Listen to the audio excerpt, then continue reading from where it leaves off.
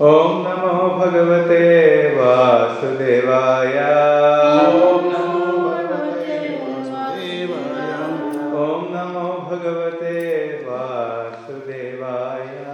Om Namo Bhagavate Vasudevaya. Om Namo Bhagavate Vasudevaya. Om Namo Bhagavate Vasudevaya. We are reading from Srimad Bhagavatam, Canto 5, Chapter 24, entitled The Subterranean Heavenly Planets, verses 23 and 24.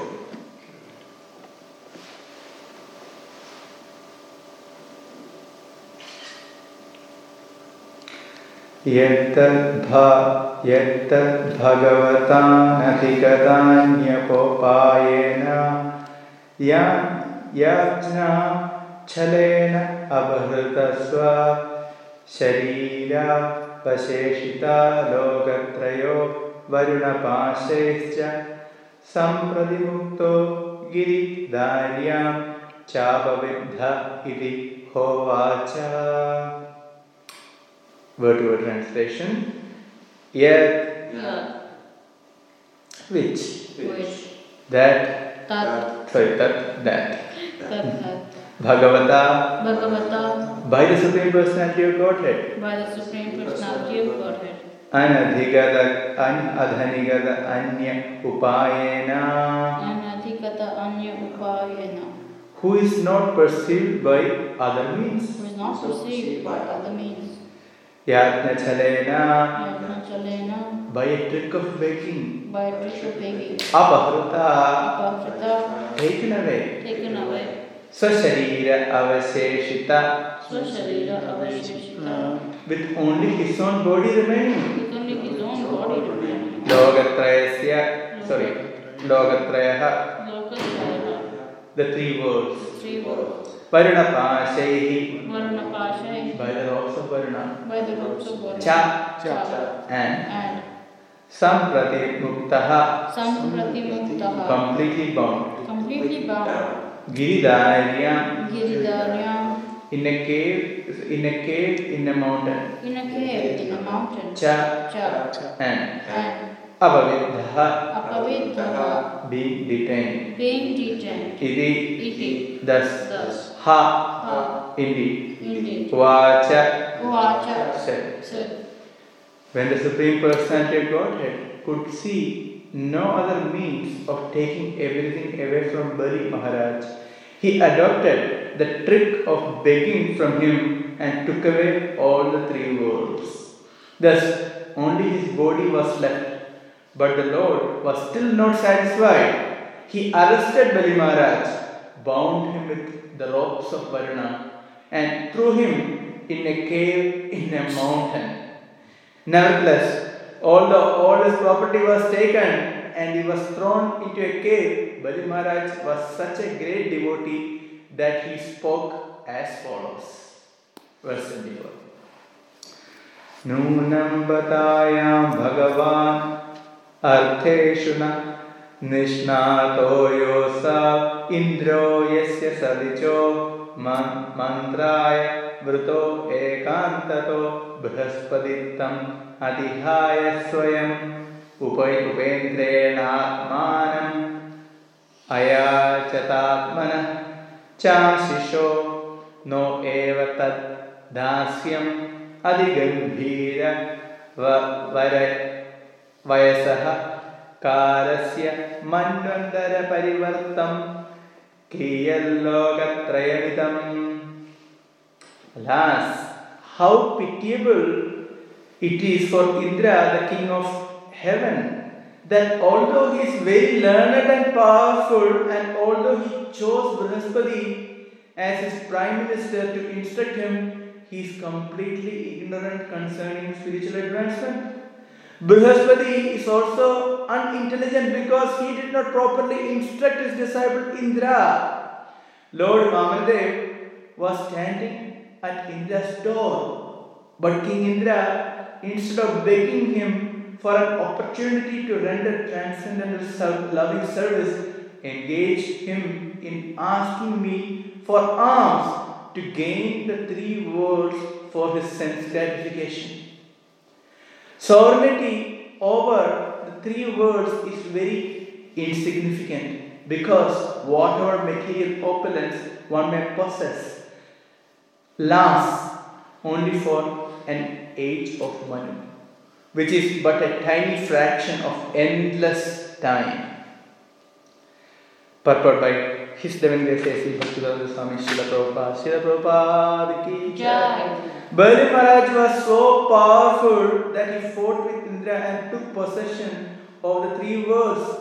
Indra was certainly very advanced in knowledge, but instead of asking Vaman for engagement in his service, he used the Lord to beg for material possessions that would be finished at the end of one age of Manu. An age of Manu, which is the duration of Manu's life, is calculated to last 72 yugas. One yuga consists of 4,300,000 years, and therefore the duration of Manu's life is 309,600,000 years. The demigods possess their material opulence only until the end of the life of Manu. Time is insurmountable. The time one is allotted, even if it is the millions of years, is quickly gone. The demigods own their material possessions only within the limits of time. Therefore, Bali Maharaj lamented that although Indra was very learned, he did not know how to use his intelligence properly. For instead of asking Vaman to allow him to engage in his service, Indra used him to beg Bali Maharaj for material wealth. Although Indra was learned and his prime minister Brihaspati was also learned, neither of them begged to be able to render loving service to Lord Vaman. Therefore, Bali Maharaj lamented for Indra.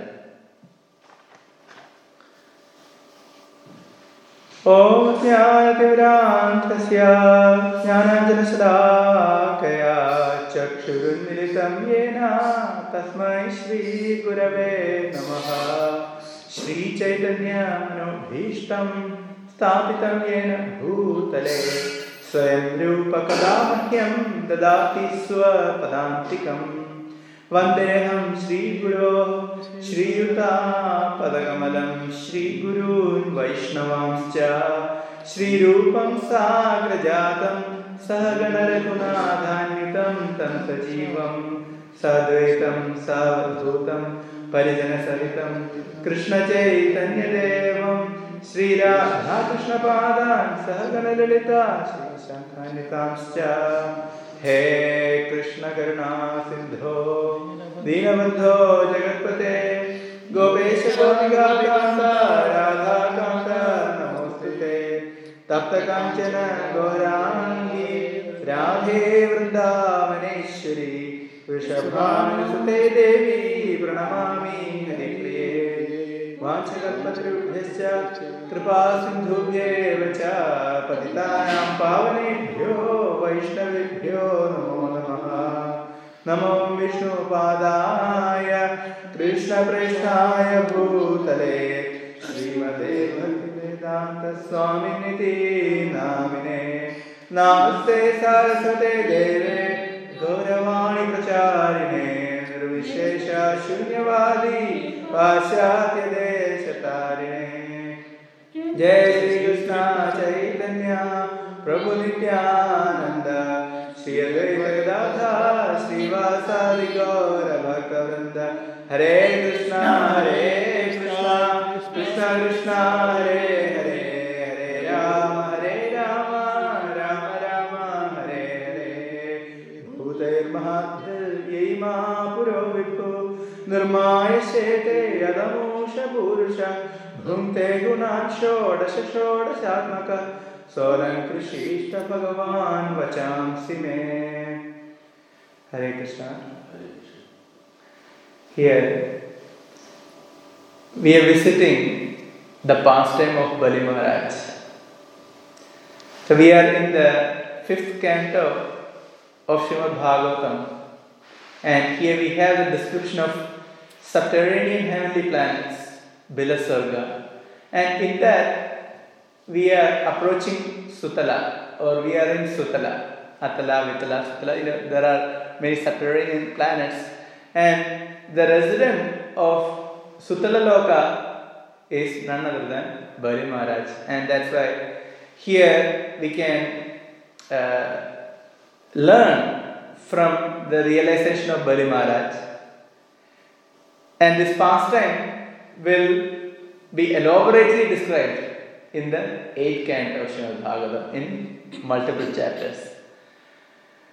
So we will go through this pastime and take some lessons, and also we'll learn from these verses with what feeling Bali Maharaj is speaking. We can try to see the depth of realizations of Bali Maharaj. So Bali Maharaj is telling the unintelligence of Indra and his teacher Brihaspati. So he is speaking because he is being very objectively critical of the demand and the desires of Indra and his spiritual master. The reason is Bali Maharaj has actually gone through the entire life, being the king, usurping the kingdom of Indra, and then he had completely surrendered unto the Supreme Lord. So from that realized platform, Bali Maharaj speaks. In that way, this is very significant. In Bali Maharaj's pastime, which is described in the 8th canto, we can see that Vamanadev appears in front of Bali Maharaj asking for charity. So Vamanadev, as a dwarf Brahmana boy, as a brahmachari, walks into the assembly of Bali Maharaj, who was always engaged in performing sacrifices. Why was he performing sacrifices? Because he was intelligent that upon usurping the kingdom of Indra, the heavenly planets, he knew that to maintain the heavenly planet, to maintain the sovereignty over the heavenly planets, he needs piety. So, with strength, one can get the heavenly planet, but to maintain that, one needs piety. And for that, he has to perform sacrifices. So, as soon as he got the kingdom, he engaged Brahmanas in performing different sacrifices. So, he has sufficient piety to rule over the heavenly kingdom. So, we can see the intelligence of Bali Maharaj. So, he was not foolish. He knew the importance of piety. And then, that point, so it is a sacrificial arena where Vamanadev is coming in, and Bali Maharaj, as a perfect king, he invited Vamanadev and offered him a sweet seat and offered him sweet words and washed his feet with, which is the great opportunity to wash the feet of Vamanadev directly. We have Vamanadev here as our Pradhana Chila, Salagram Trivikrama, of the Salagram leftmost on the top, that is Trivikrama Chila, Vamanadev. So, bathing Vamanadev is very special because he himself brought the Ganges. Padanakha Neera Janita Jana Pavana. So, Javadeva Goswami said, Padanakha Neera Janita Jana Pavana. So, Padanakha Neera, with his Padanakha, with his toenails, he created a epoch, the entire universe, the universal covering. We'll discuss that. And then the water started flowing from the Viraja ocean and came as the Ganges. We flew through the heavenly planets and finally came upon the earthly planet. So it's very special, and that feet Bali Maharaj washed and he received with great devotion. The reason is Bali Maharaj followed in footsteps of other Mahajans because he understood, look, Lord Shiva and Brahma and other demigods and other great Mahajans, they do worship the feet of the Lord. So I had to worship the feet of the Lord. In that way, he worshipped the feet of the Lord and offered some sweet words. In that way, received Vamanadev and then asked, what do you want? Say, I can see that you have come as a brahmachari. He is a Vedic brahmachari. Vedic brahmachari means he has generally Vedic brahmachari has matted hair, has tea bark as the dress, and has danda in the hand, and nail is never cut, it's not shaven. So you can understand this is the form of Vedic brahmachari. So it's a complete renunciant. So Vamana, therefore, it was slightly different. Not that I'm talking about the general Vedic brahmacharis. He was just born. He was not at the age of growing beard and hair and everything. He was just a young boy, dwarf Brahmin boy. And interestingly enough, he just appeared as a boy and immediately appeared as a baby, immediately grew as a dwarf Brahmin boy, and that's it. And he received all the gifts from all the demigods and everyone, and the Lord started walking to Bali Maharaj. So he was straight on to his mission. So in that way, Bali Maharaj received him. And then Vamanadeva was also very cunning, because upon getting to the assembly of Bali Maharaj, he started glorifying the lineage of Bali Maharaj. He started telling, look, all your ancestors were very charitable by nature. They never disregarded any request of charity. He gave the example, and on top of that, your grandfather is none other than Prahlad Maharaj. So in that way, you are from an exalted family and you will never deny charity. So in that first he connected to the charitable nature and also mentioned his connection to Prahlad Maharaj, because the Lord can never forget Prahlad Maharaj. And then he started even talking about Hiranyaksha and Hiranyakashipu. It's interesting. The Lord started mentioning about Hiranyaksha and Hiranyakashipu. He said, Hiranyaksha had such an anger to me and fought with me, and he gave me a good fight. He got killed, but he gave me a good fight. So, interestingly, all ancestors are being mentioned. And as far as the Hiranyakashipu, he maintained the enmity towards me till his death. So, mentioned grandfather, great grandfather, everything is mentioned. So, Vamanadeva is really relating to Bali Maharaj. And then he said, even the charitable nature of Bali Maharaj's father, Virochana, the son of Prahlad. He said, even Virochana was worshipper of Brahmanas, and indeed he gave charity to Brahmanas. And after that, he said, what do I need? I need only 3 steps of land. 3 steps. So after hearing this, Bali Maharaj said, your intelligence is not sufficiently developed. So here, see, this is a contrast. That time, Bali Maharaj is telling, your intelligence is not sufficiently developed, and that's why you are just asking for 3 steps of land. You are inexperienced in life. You are like a kid. Do you think kids can ask for $10 million if you go to a trillionaire or a billionaire? No, you cannot. It doesn't know. Similarly, you are inexperienced about life. I can give you an entire Dvipa. What Dvipa? We just covered Dvipa. So Dvipa is not like Australia or New Zealand, not like that kind of Dvipa. It's not even Jambu Dvipa. 7 we covered all these Dvipas, Sapta Dvipas, 7 islands. So you can imagine how big is these Dvipas, these islands. Earthly planet is only one of the Varshas. 9 Varshas are in Jambu Dvipa. In one of the Varshas, we are in the Bhukhanda. So the whole earthly planet is so insignificant compared to one Varsha, and so many Varshas together make one island. And I can give you a Dvipa, no problem. An island I can give you. I can give you wealth, but why are you asking for 3 steps? And here, Vamanadeva gives a very interesting answer, and that is very instructive. So he says that even one may possess the entire world or entire opulences, but if one's senses are not controlled, that is not going to satisfy one. This is a very, very powerful point. So Vamanadeva is directly criticizing Bali Maharaj. So you are now possessing the entire kingdom, but still you are never satisfied. You can never be satisfied by material opulence.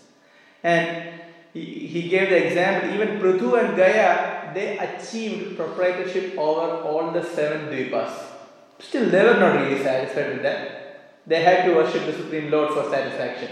So in that way he quotes the predecessor examples to show that this is not going to satisfy us. So this is a very instructive point for all of us. So as devotees, we also have to understand this point. So it's not only for Bali Maharaj, it's for us also. Because the greed can come all the time. In any ashram, in any situation. Don't think it is only for grihasthas. The grihasthas can be more prone because one has to deal with money and possessions. But greed can come for anyone at any point. It can be for space, it can be for possessions. So brahmacharis are told, you check your things every 6 months.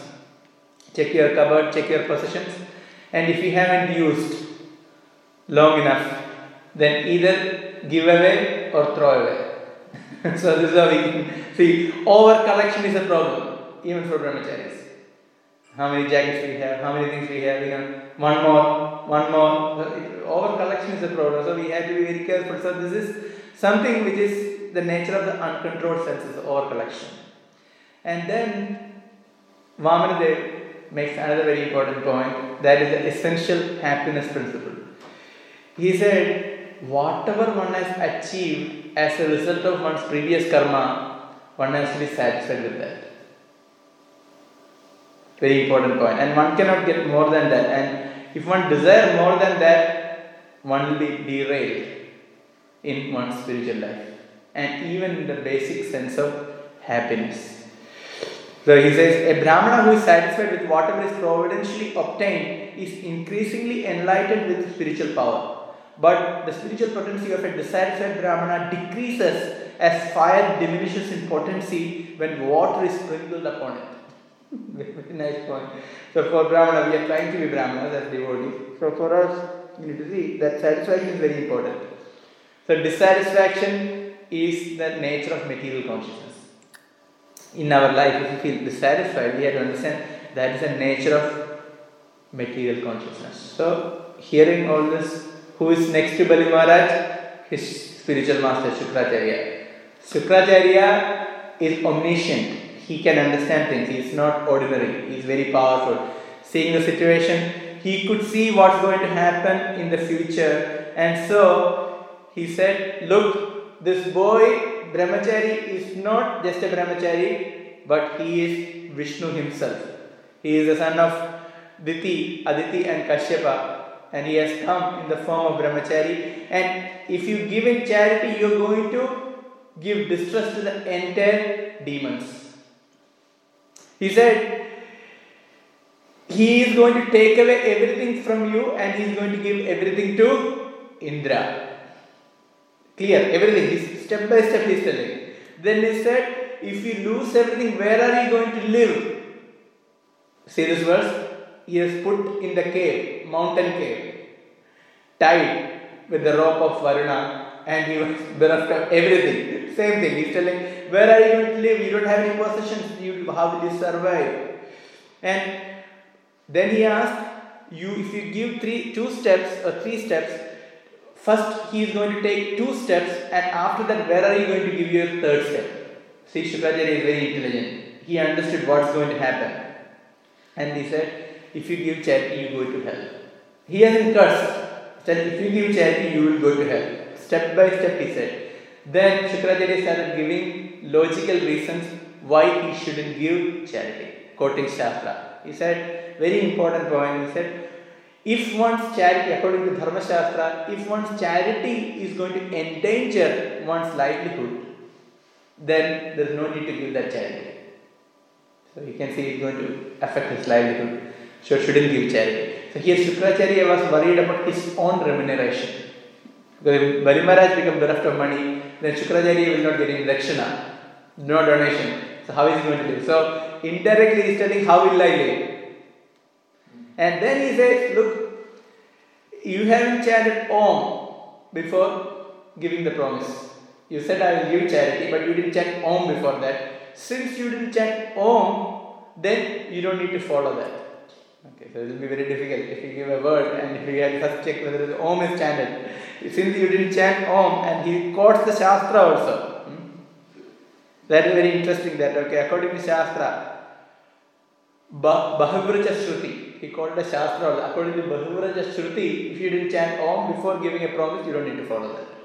So, he was covered in all directions, given the plan of the future, and now, according to Shastra, how he should give charity to Vamanadev. So, he said, it is therefore safe to say no.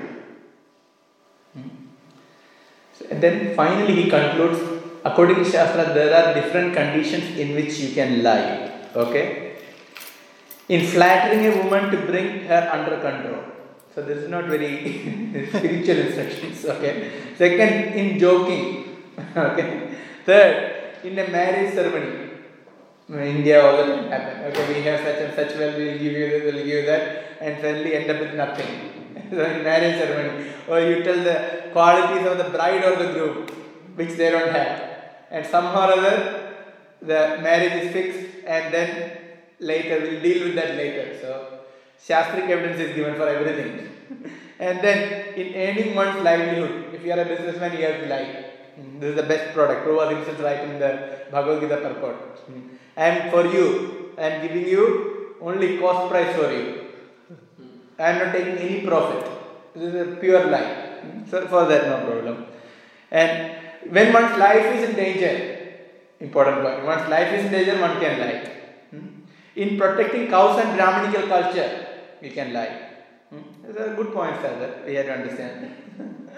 And in protecting a person from an enemy's hand.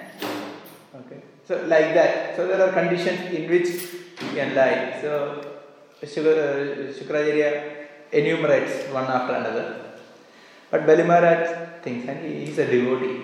So he actually understands, if I fail to honor a promise that I have given to a brahmachari, that is the greatest sin.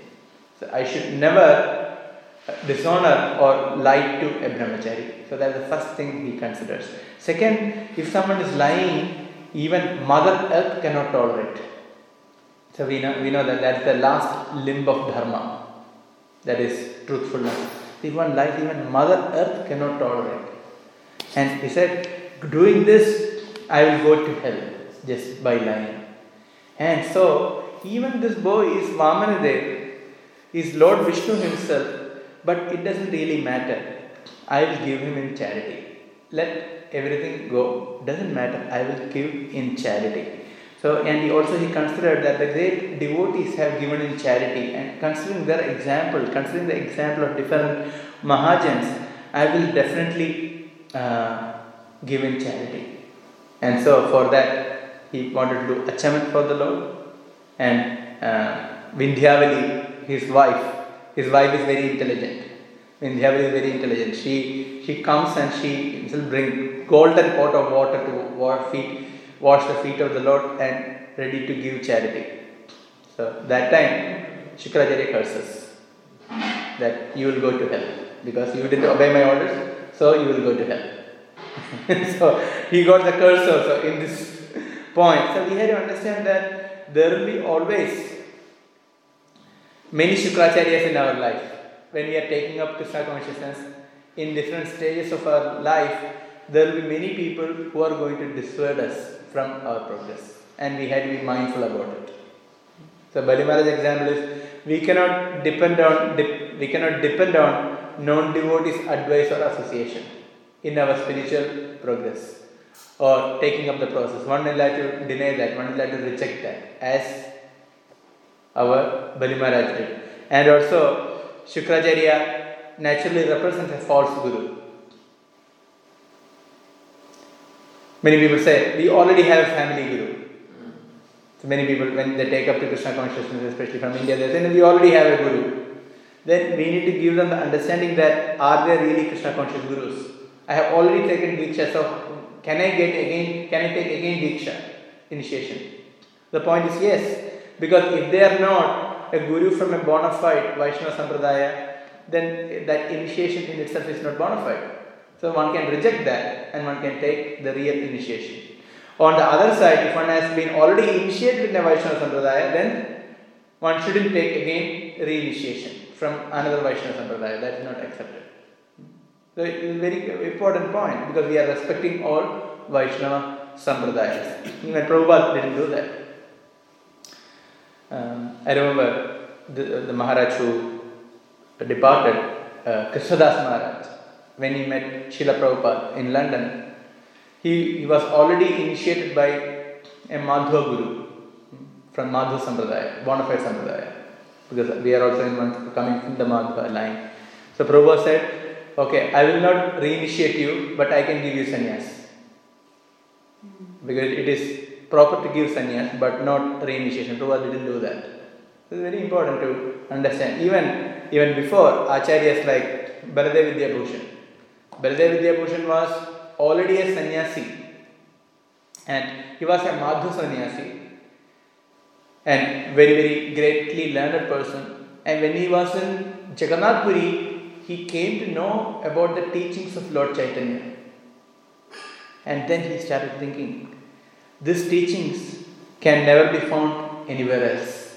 And the ecstasies which are demonstrated by Lord Chaitanya and his followers are unparalleled. And how can I get it? He was thinking like that. And later he was instructed by a disciple of Rasikananda Prabhu. When he was thinking like that, then he came to the conclusion that we are actually in the same line. Because we are all coming in the Madhva line. So there is nothing wrong in accepting Shiksha. So he did accept Shiksha, but not reinitiation. So this is a very important point that we have to understand when it comes to initiation. And then now coming to the point, at the same time we have to be very careful about materialistic association and materialistic guides who can influence us in a very bad fashion. They will tell, look, you are going through such and such trouble because you are a devotee. So, Guhyamakhyavi Prichati, as given in Nectar of Instruction, revealing one's mind and asking questions and taking instruction. This process is restricted only among devotees. One should never reveal one's heart to non-devotees. This is a very important point, especially if one is going through difficulties. One should never reveal one's heart to non-devotees. Because as soon as you are revealing your heart, you are opening up, the door is open. Then you are in a position to accept and getting influenced by material consciousness. So one has to be very careful who we are taking guidance from. And to extend it further, as devotees, we have to be very careful who we take guidance from in a very not in a broader perspective, but in a very specific way. The reason is, we cannot just take guidance from any devotees. So if you want to take guidance, we need a relation. Okay, one can get instruction from any devotees, but at the same time, when we are revealing the heart and when we are taking upon us important instructions, then it is very important that we take guidance from a devotee who knows us. Very important. Sometimes there are tendencies, some devotees don't want to take guidance from local devotees. Or even sannyasis or who are regularly visiting who you have the relationship. Some devotees think, such and such problems I don't want to reveal to anyone here. Rather, I will reveal to a visiting devotee. Can be a guru, can be a senior devotee, may not be a very senior devotee. A visiting person and wants to take guidance. And that meeting will be for the first time. So one has to be very careful. The reason is, if you want to take very close, intimate instructions, then the person who is giving us the instruction should know us full. Otherwise it's very difficult. It is a practical experience. So that's why important decisions we had to get from someone who knows, who can actually understand us fully. That becomes very important, very powerful. Otherwise, it may not work out very well. That also, if we are giving some instructions to someone, we need to know them quite well. Then we can give proper instructions. Of course, anyone can give instruction to some degree, but to be very effective, we need to know the person. This is very important. So here, we can learn how to take instruction and how not to take instructions. Of course, this episode passed, now Bali Maharaj got cursed and the Lord became Trivikrama, three great steps. His body became huge. And first 2 steps he covered the entire world. So that's where when the second step he raised to the sky, it pierced, it covered all the upper planetary systems and then finally pierced the universal covering. And that's where the Ganges water started flowing. Padanakha Neera Janita Janapavana. Janapavana, that is purifying this water. And thus, whatever Shukracharya told came true. Jhalayasi Vikramane Balimadbhuta Vamana. He came actually Chalayasi. Chalayasi means you cheated. Vikramane, you cheated. Who? Vamana cheated. Bali Maharaj. Adbhuta Vamana. Wonderful Vamana form. Padanakha Neera Janita Janapavana Keshava Dhrita Vamana Rupa Jai Jagadisha Hare. This is by Jayadeva Goswami in Gita Govinda. So, in that way, the Lord cheated. And then he asked, what did he ask? It's not a cheating, it's a transcendental cheating so that he can give all the mercy. So, now, Vamanadeva asked, okay, where am I going to place the third step? So, Maharaj said, he was started thinking, I don't have anything to give. But he was so truthful that he considered that always the possessor is greater than the possessions. So, I can give myself to the Lord. So that he said, okay, you can place your feet on my head. So in that way, Bali Maharaj completely surrendered. But at the same time, he couldn't actually give the land. The 3 steps. He couldn't give the land. He gave himself, but he couldn't give the land. And so, the Lord, what did Lord do? He said, okay, I'm going to arrest you. I'm going to punish you. So he punished. He got, the Varuna came with his pasha, his robe. He was tied, and what is mentioned here? Thus, only his body was left, but the Lord was still not satisfied. He arrested Bali Maharaj, bound him with the ropes of Varuna, and threw him in a cave in a mountain. Think about it. Bali Maharaj was thrown in a mountain cave. Nevertheless, although all his property was taken and he was thrown into a cave, Bali Maharaj was such a great devotee that he spoke as follows. So he is telling, look, Indra, you got the opportunity to serve the lotus feet of the Lord, but you didn't do that. He realized, rather you asked for material opulence. You sent the Supreme Lord as a beggar to me to get the entire world in charity. This is foolishness. And not only you are foolish, but even Brihaspati is also foolish, even though he is considered the most intelligent. Brihaspati is considered the most intelligent. Since he did instruct Indra in devotional service, so he also didn't work on that platform, on the platform of intelligence. So here, Bali Maharaj is really making the point. And he's elaborating this point. See, the demigods are changed in every Manvantara. So here full calculation is also given. Every Manvantara, the demigods are changing. Prabhupada gives a calculation. So one Manvantara is 309,600,000 years. So this is one Manvantara. So think about it. After this is beyond our imagination. So when it comes to million years, just forget it. Whether it is 1 million, 300 million, 1 billion, it's all the same. Even 1,000 is also, maybe 1,000, okay, we can say the historic. So, but after something, it's all the same for us. We cannot even fathom what it is. Now it is said, even that period is insignificant. It is tiny. This is the point Bali Maharaj is speaking, because he had the opportunity. And he is still living in Sutala. He is still living in Sutala, and he is telling that is insignificant. So he is speaking from the realized platform. And I will read few verses after this. It's very interesting. So I thought there are wonderful instructive verses at the end of this pastime. And some of those I really like. So I thought I will read few of them to show how everyone is thinking after this incident. Okay, now according to this verse, Bali Maharaj is arrested. And then he speaks. Still, Indra, you are a fool. You haven't done the proper thing by not serving the Lord. Of course, we see this is a pastime. After this pastime, what will happen to Vamanadeva? Of course, Vamanadeva will go to Sutaloka. We will discuss that. But not only that, Vamanadeva is also present in another planet. Where? He is there with Indra as Upendra. So it's not that Indra has lost Vamanadeva completely. So you can see the transcendental aspect. Even though Bali Maharaj is speaking this, yes, indeed, Indra didn't act on the pure devotional platform in one sense, but at the same time, Indra still has the opportunity to serve the Lord. And indeed, he served Vamanadeva as Upendra. So every planet has a worshipable deity. And in Indraloka, the worshipable deity is Upendra. That is Vamanadeva.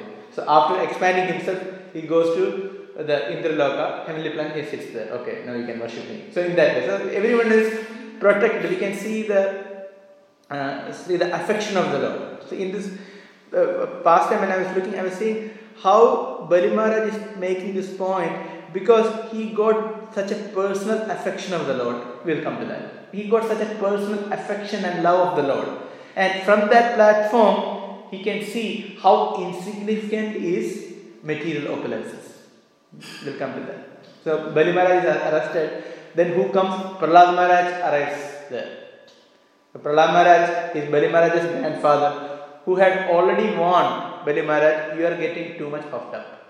He had to do something about it. So Prahlad Maharaj instructs at this point when Bali is bound in front of everyone. That point, Prahlad Maharaj instructs Bali Maharaj. Very wonderful verse. Yaya hi vidwan abhimohyateta stata kavichishto gatimatmano param tasmai namaste jagadishwaraya vai narayanayetya kilaloka sakshine. This verse is interesting because for me in Melbourne Temple, this is the first verse that I heard in a Bhagavatam class. So I came and I sat here. One day I just came here to hear a Bhagavatam class, and this is the first verse that I heard. Yayahi vidwan api muhyate yata syakko vichishto garimatmanam yatha tasmai namaste jagadishwaraya vai narayanaya akhilaloka sakshine. So I think that day Shwetandev Prabhu was giving a Bhagavatam class. Some of you may know. He was here.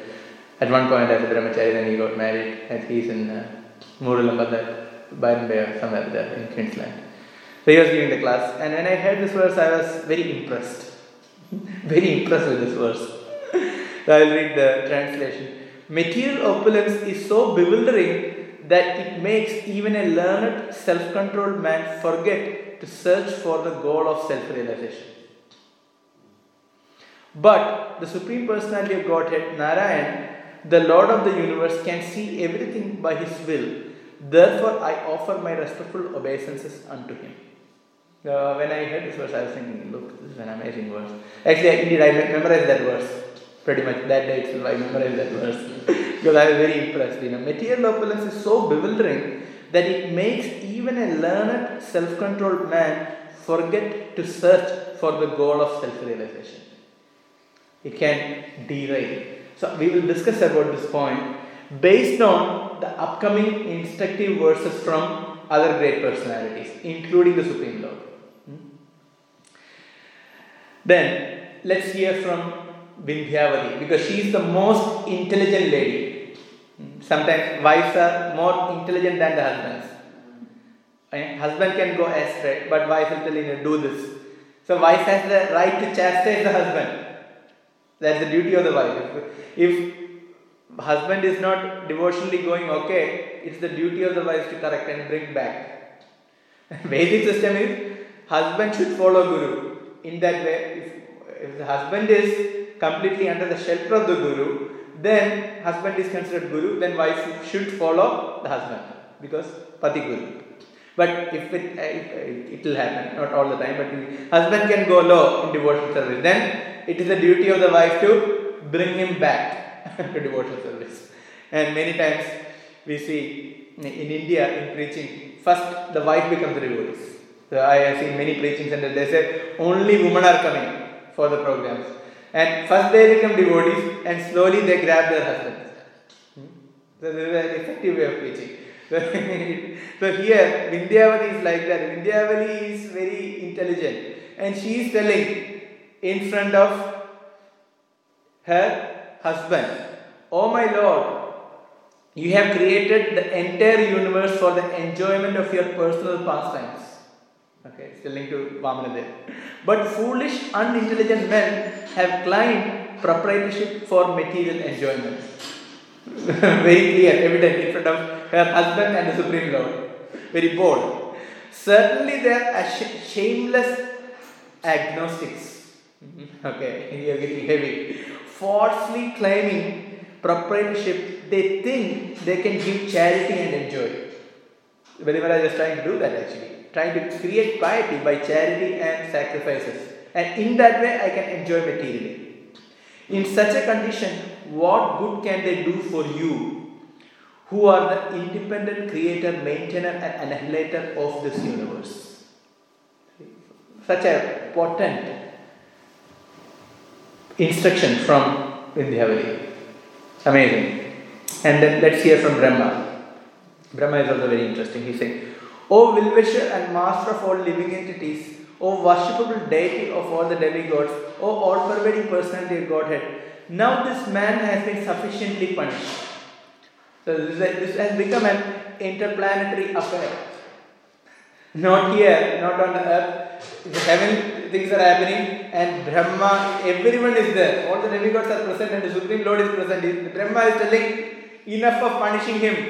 See, tied, put him here in the cave. "For you have taken everything." First of all, you have taken everything. This verse says here. He adopted the trick of begging from him and took away all the three worlds. Thus, only his body was left. But the Lord was still not satisfied. Then he bound him with Varuna Pasha. Said, enough. Now you can release him. He does not deserve to be punished more. So who is Brahma? Brahmaji is grandfather. So grandfather is compassionate, enough punishing. Now Supreme Lord, you can just release him. So he's showing the compassion. His grandfather is very compassionate. One story comes to my mind. You might have heard this very nice story. I read long back. Memory of a Prabhupada's disciple. A very, very amazing point he made. That one day he wanted to offer a particular kind of it was wheat halwa. Wheat halwa.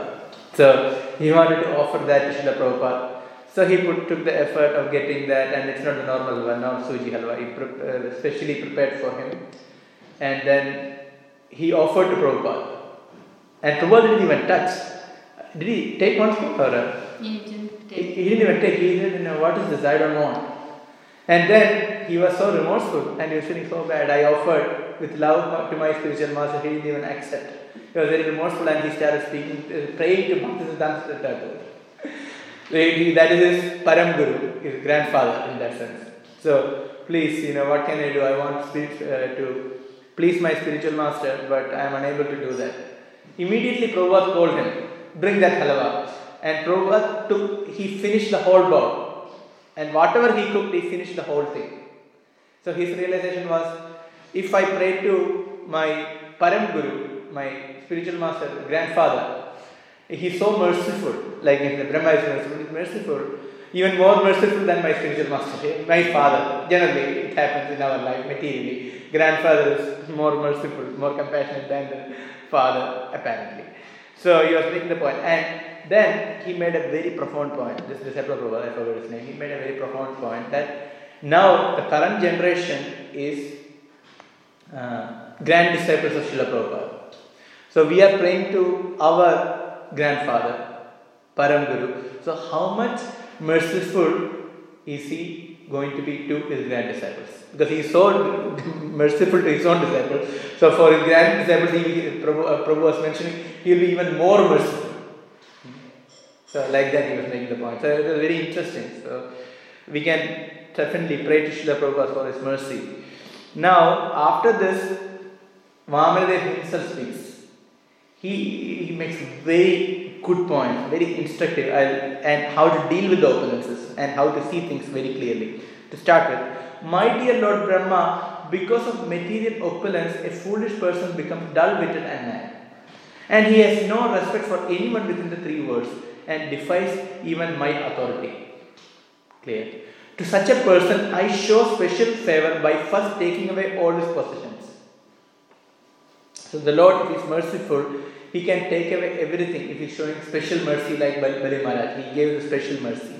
While rotating in the cycle of birth and again in different species because of his own fruitive activities, the dependent living entity by good fortune may happen to become a human being. This human birth is very rarely obtained.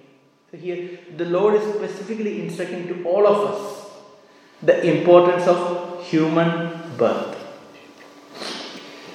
Now, hear this is good. If a human being is born in an aristocratic family or a higher status of life, if he performs wonderful activities, if he is youthful, if he has personal beauty, a good education and good health, and if he is nonetheless not proud of his opulences, it is to be understood that he is specially favored by the Supreme Personality of Godhead.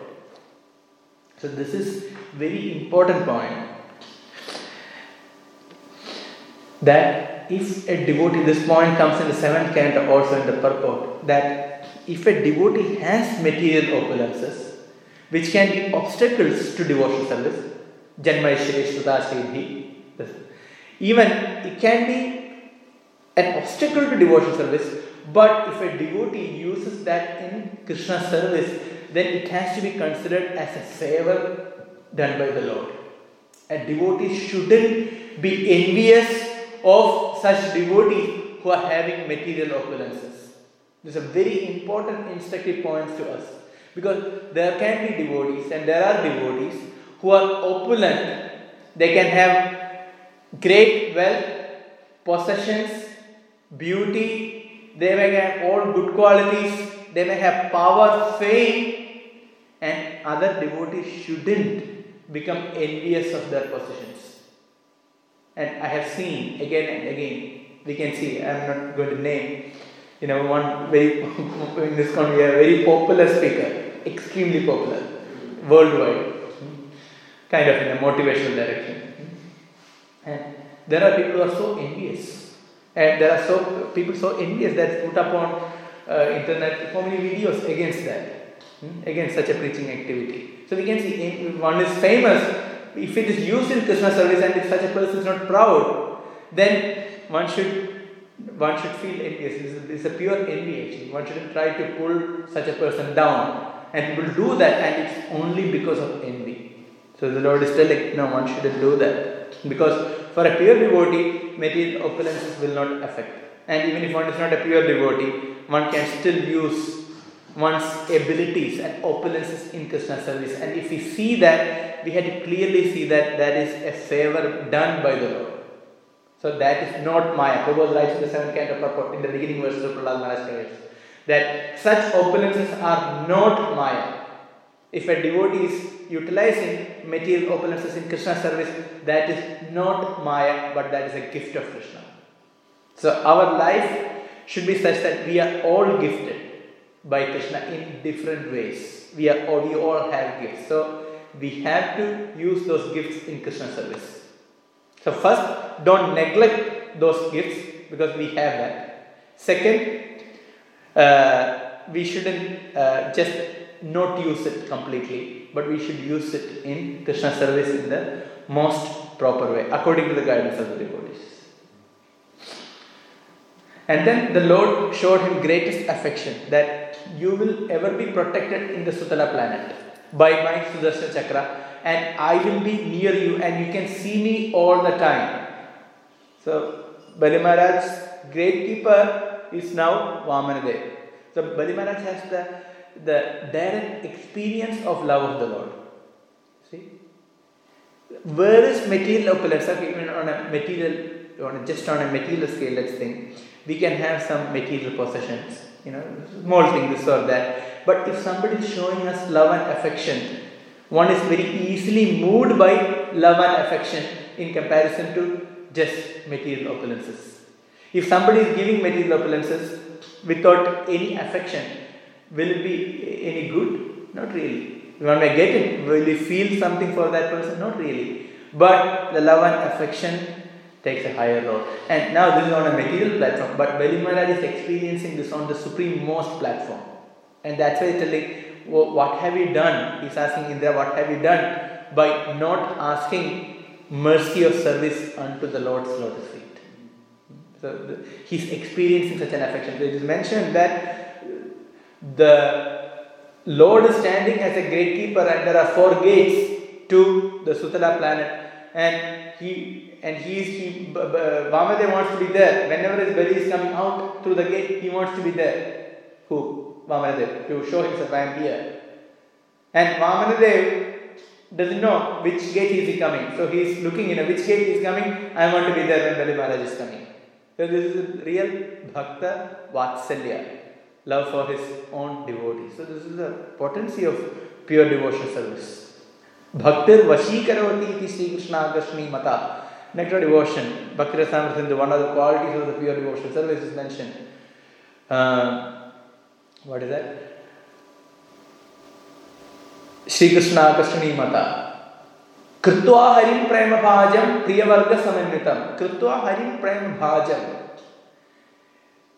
The pure devotional service makes Krishna Prema Bhajam, means one who is addicted to love. So Krutva Harim Prema Bhajam Priyavarga Samanvitam. And not only Krishna, Krishna along with all the devotees will want to give audience and give mercy to such a devotee. So that's when Krutva Harim Prema Bhajam Priyavarga Samanvitam. Whenever there is Lord, all the devotees are also there. Bhaktir Vashikaravati Sri Krishna Akarshani Mata. So Bhakti is Vashikaravati, he attracts Lord and all his devotees. So that is the power of pure devotional service.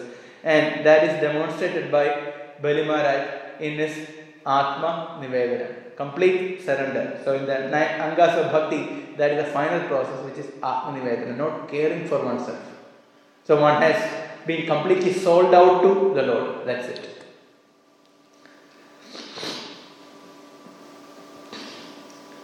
And then finally, I will recite one verse for our meditation, and I will conclude, which comes in the next chapter after this. The demigods regain the heavenly planets. And then there is a very nice verse by Shukracharya. Because Shukracharya also gets some realization. And this is a famous verse. Mantratas tantratas chitram desha kalaha vastutaha sarvam garavadu nischidram anusankirtanam tava. It's a very important verse about the holy name. I'll read the translation. There may be discrepancies in pronouncing the mantras and observing the regulatory principles. And moreover, there may be discrepancies in regard to time, place, person and paraphernalia. But when your Lordship's holy name is chanted, everything becomes faultless. So let's glorify Shukracharya also for this verse.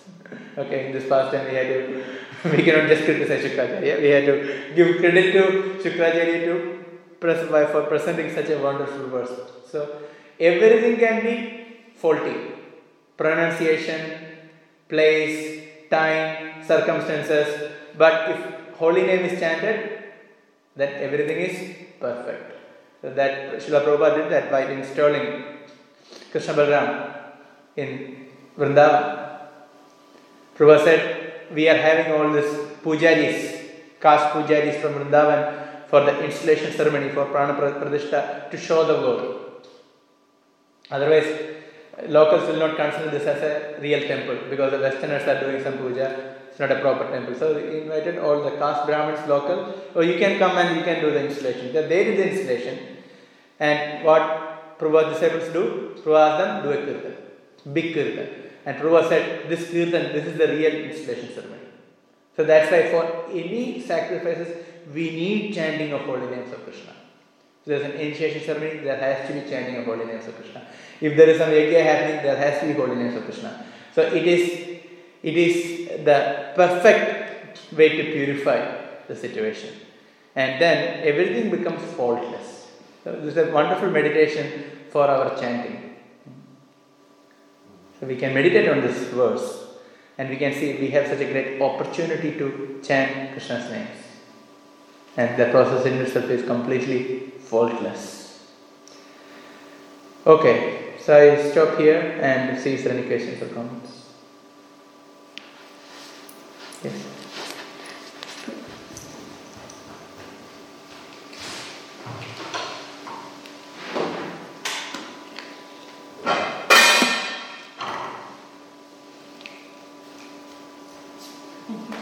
Thank you for the nice class, Prabhu. I have 2 questions. One is, was Bali Maharaj always a pure devotee? Even before the Yagya, from all along till Vamana came? This we have to consider carefully. The reason is we have to understand that he is born in an Asura family, right? He is the son of Virachana, but he is the grandson of Prahlad Maharaj. So he was puffed up and he got won by Prahlad Maharaj. He was puffed up. He wanted to get the kingdom. Indeed, we can understand that he is a devotee. He is a devotee. Because otherwise, how can one surrender completely to the Supreme Lord? So he is a devotee. Then, if you ask me the question, where he tried to usurp the kingdom of Indra, was he acting on a pure devotional platform? The immediate answer can be no. The immediate answer can be no. But at the same time, we have to recognize the fact that he is in a demon's family and he is acting as a demon externally. Just like Vritrasura. Vritrasura is considered a pure devotee, but he was killing the demigod. So we cannot criticize Bali Maharaj. So he was full of fault before. We cannot see him that way. So we have to respect Bali Maharaj for his pure devotional service. That's what I can see. Any other points that we can add on? Because So then, when the list of Mahajanas are given, is Bali... Of course, he's a Mahajan. Yes, so when then Bali enters that list after this pastime, he is always a Mahajan. That's just to follow. No, his position as a Mahajan, it is coming from this incident. He demonstrated that quality only through this incident. Otherwise, we don't know. If you ask me what was in his heart, I don't know. What was in the heart of Bali, I don't know before. But he entered the list from this pastime. Because this is the greatest act of surrender. Because that's why he became the epitome of Atma-nivedana. That is only by this particular pastime. But we have to understand the qualification was there. Otherwise, how can he surrender? How can he very clearly reject his spiritual master and come to the conclusion that, look, even if it is Vishnu, I will surrender unto him. Let him take everything, still I surrender to him. So that quality was there in Bali. The other part is in 8th canto, it's very clearly explained how Vamanadev is born and then he grows up straight away and walks out straight away. That's right. And goes straight to the Yakya. And in this verse, it's talking about how Bali Maharaj is talking about how Indra requested him to give it back, but Indra was actually not even on the scene because they were hiding. Yeah. So what point did this happen? That Indra asked him. What is the desire of Indra? Indra, his mother, they all had the agenda ready. Okay. It's not that they asked when Vamanadev came immediately. They asked specifically, but all the demigods came and they gave gifts to the Lord. Right? Varuna, Chandra, different demigods, they gifted different articles to the Lord. So you may not see that particular conversation, but the instruction of Brihaspati and the desire of Indra and all the past and unfolding was for one purpose. And which is fair in one sense. In the sense, if Indra he has to rule the world, that is his duty. We have to see all the things. It is his duty to rule the world. He is acting as a representative of the Lord. So we have to understand things from the context. Besides, it's Aditi who... Yes, that's right. Exactly, Aditi wanted, yes. Is the function, as you said, the demigods. Exactly. How they serve the Lord. So yes, on one side you can see that the position of Indra. So Indra and Aditi, they wanted to do that. Aditi couldn't tolerate as a mother her sons, living incognito. Heavens now, nothing, so she couldn't tolerate, and he wanted that to happen. And she's also a great, pure devotee, you see.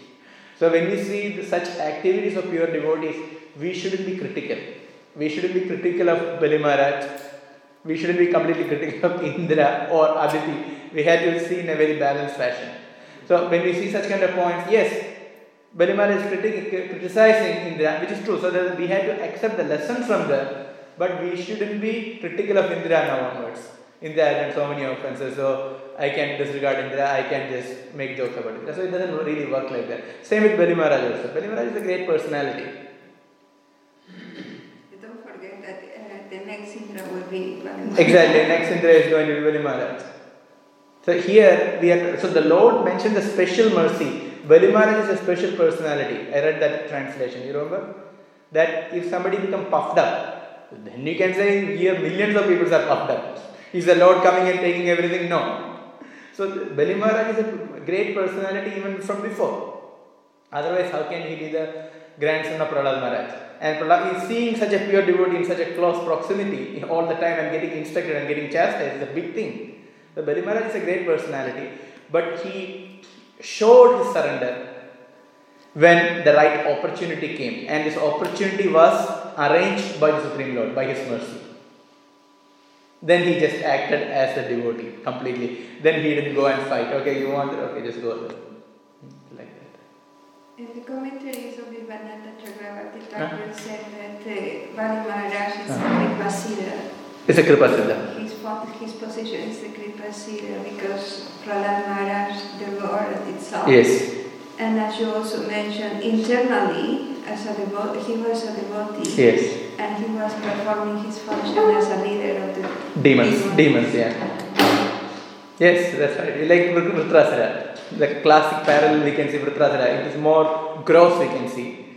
Just going with the demons and killing everyone. Here also a similar thing.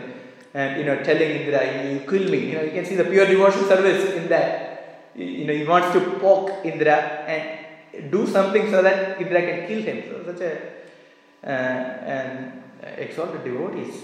So we cannot judge devotees by their externals, especially if they are exalted devotees. Very difficult to tell. Even normal devotees also, we shouldn't completely judge devotees by the external things. We have to correct. If we are in a position to correct, we have to correct. If somebody is acting in a very foolish way, we have to tell them, better don't do it. So that is there. But at the same time, we cannot judge. Okay. Thank you very much. ग्रंथराज Shrimad Bhagavatam की जय, श्रील प्रभुपाद की जय, हरि गौर प्रेमानंदे हरि बोल।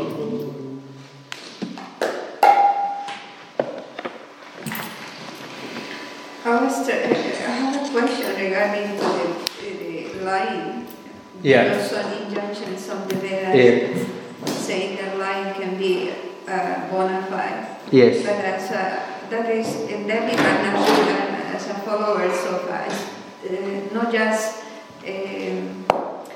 fruitive activities that is also performed authorized in the Vedas, but as a spiritual practitioner, it doesn't apply to, for example, the devotees who are trying to follow Devi Varnashram Dharma, because we have the 4 pillars of the spirituality, means truthfulness.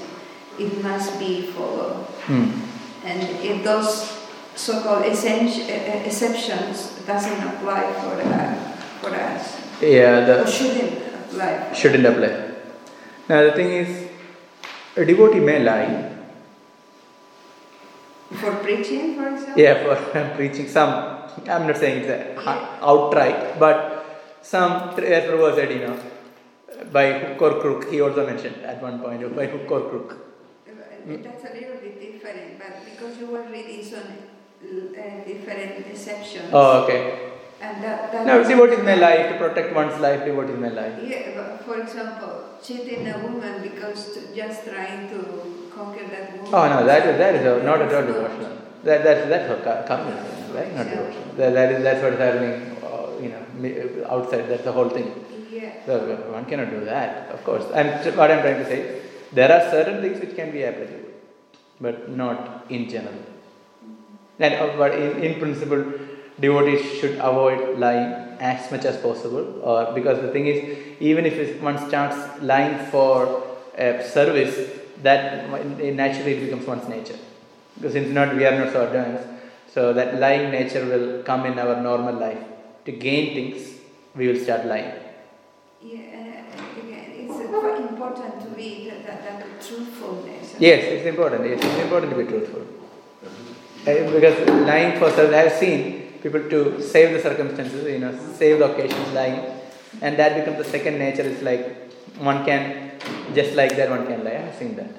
It becomes part of them. Certainly, it's not with bad intention, lie, but it's part of the process. So that actually, it can actually degrade one's consciousness. It's the problem. Yeah. Hare Krishna. Thank you.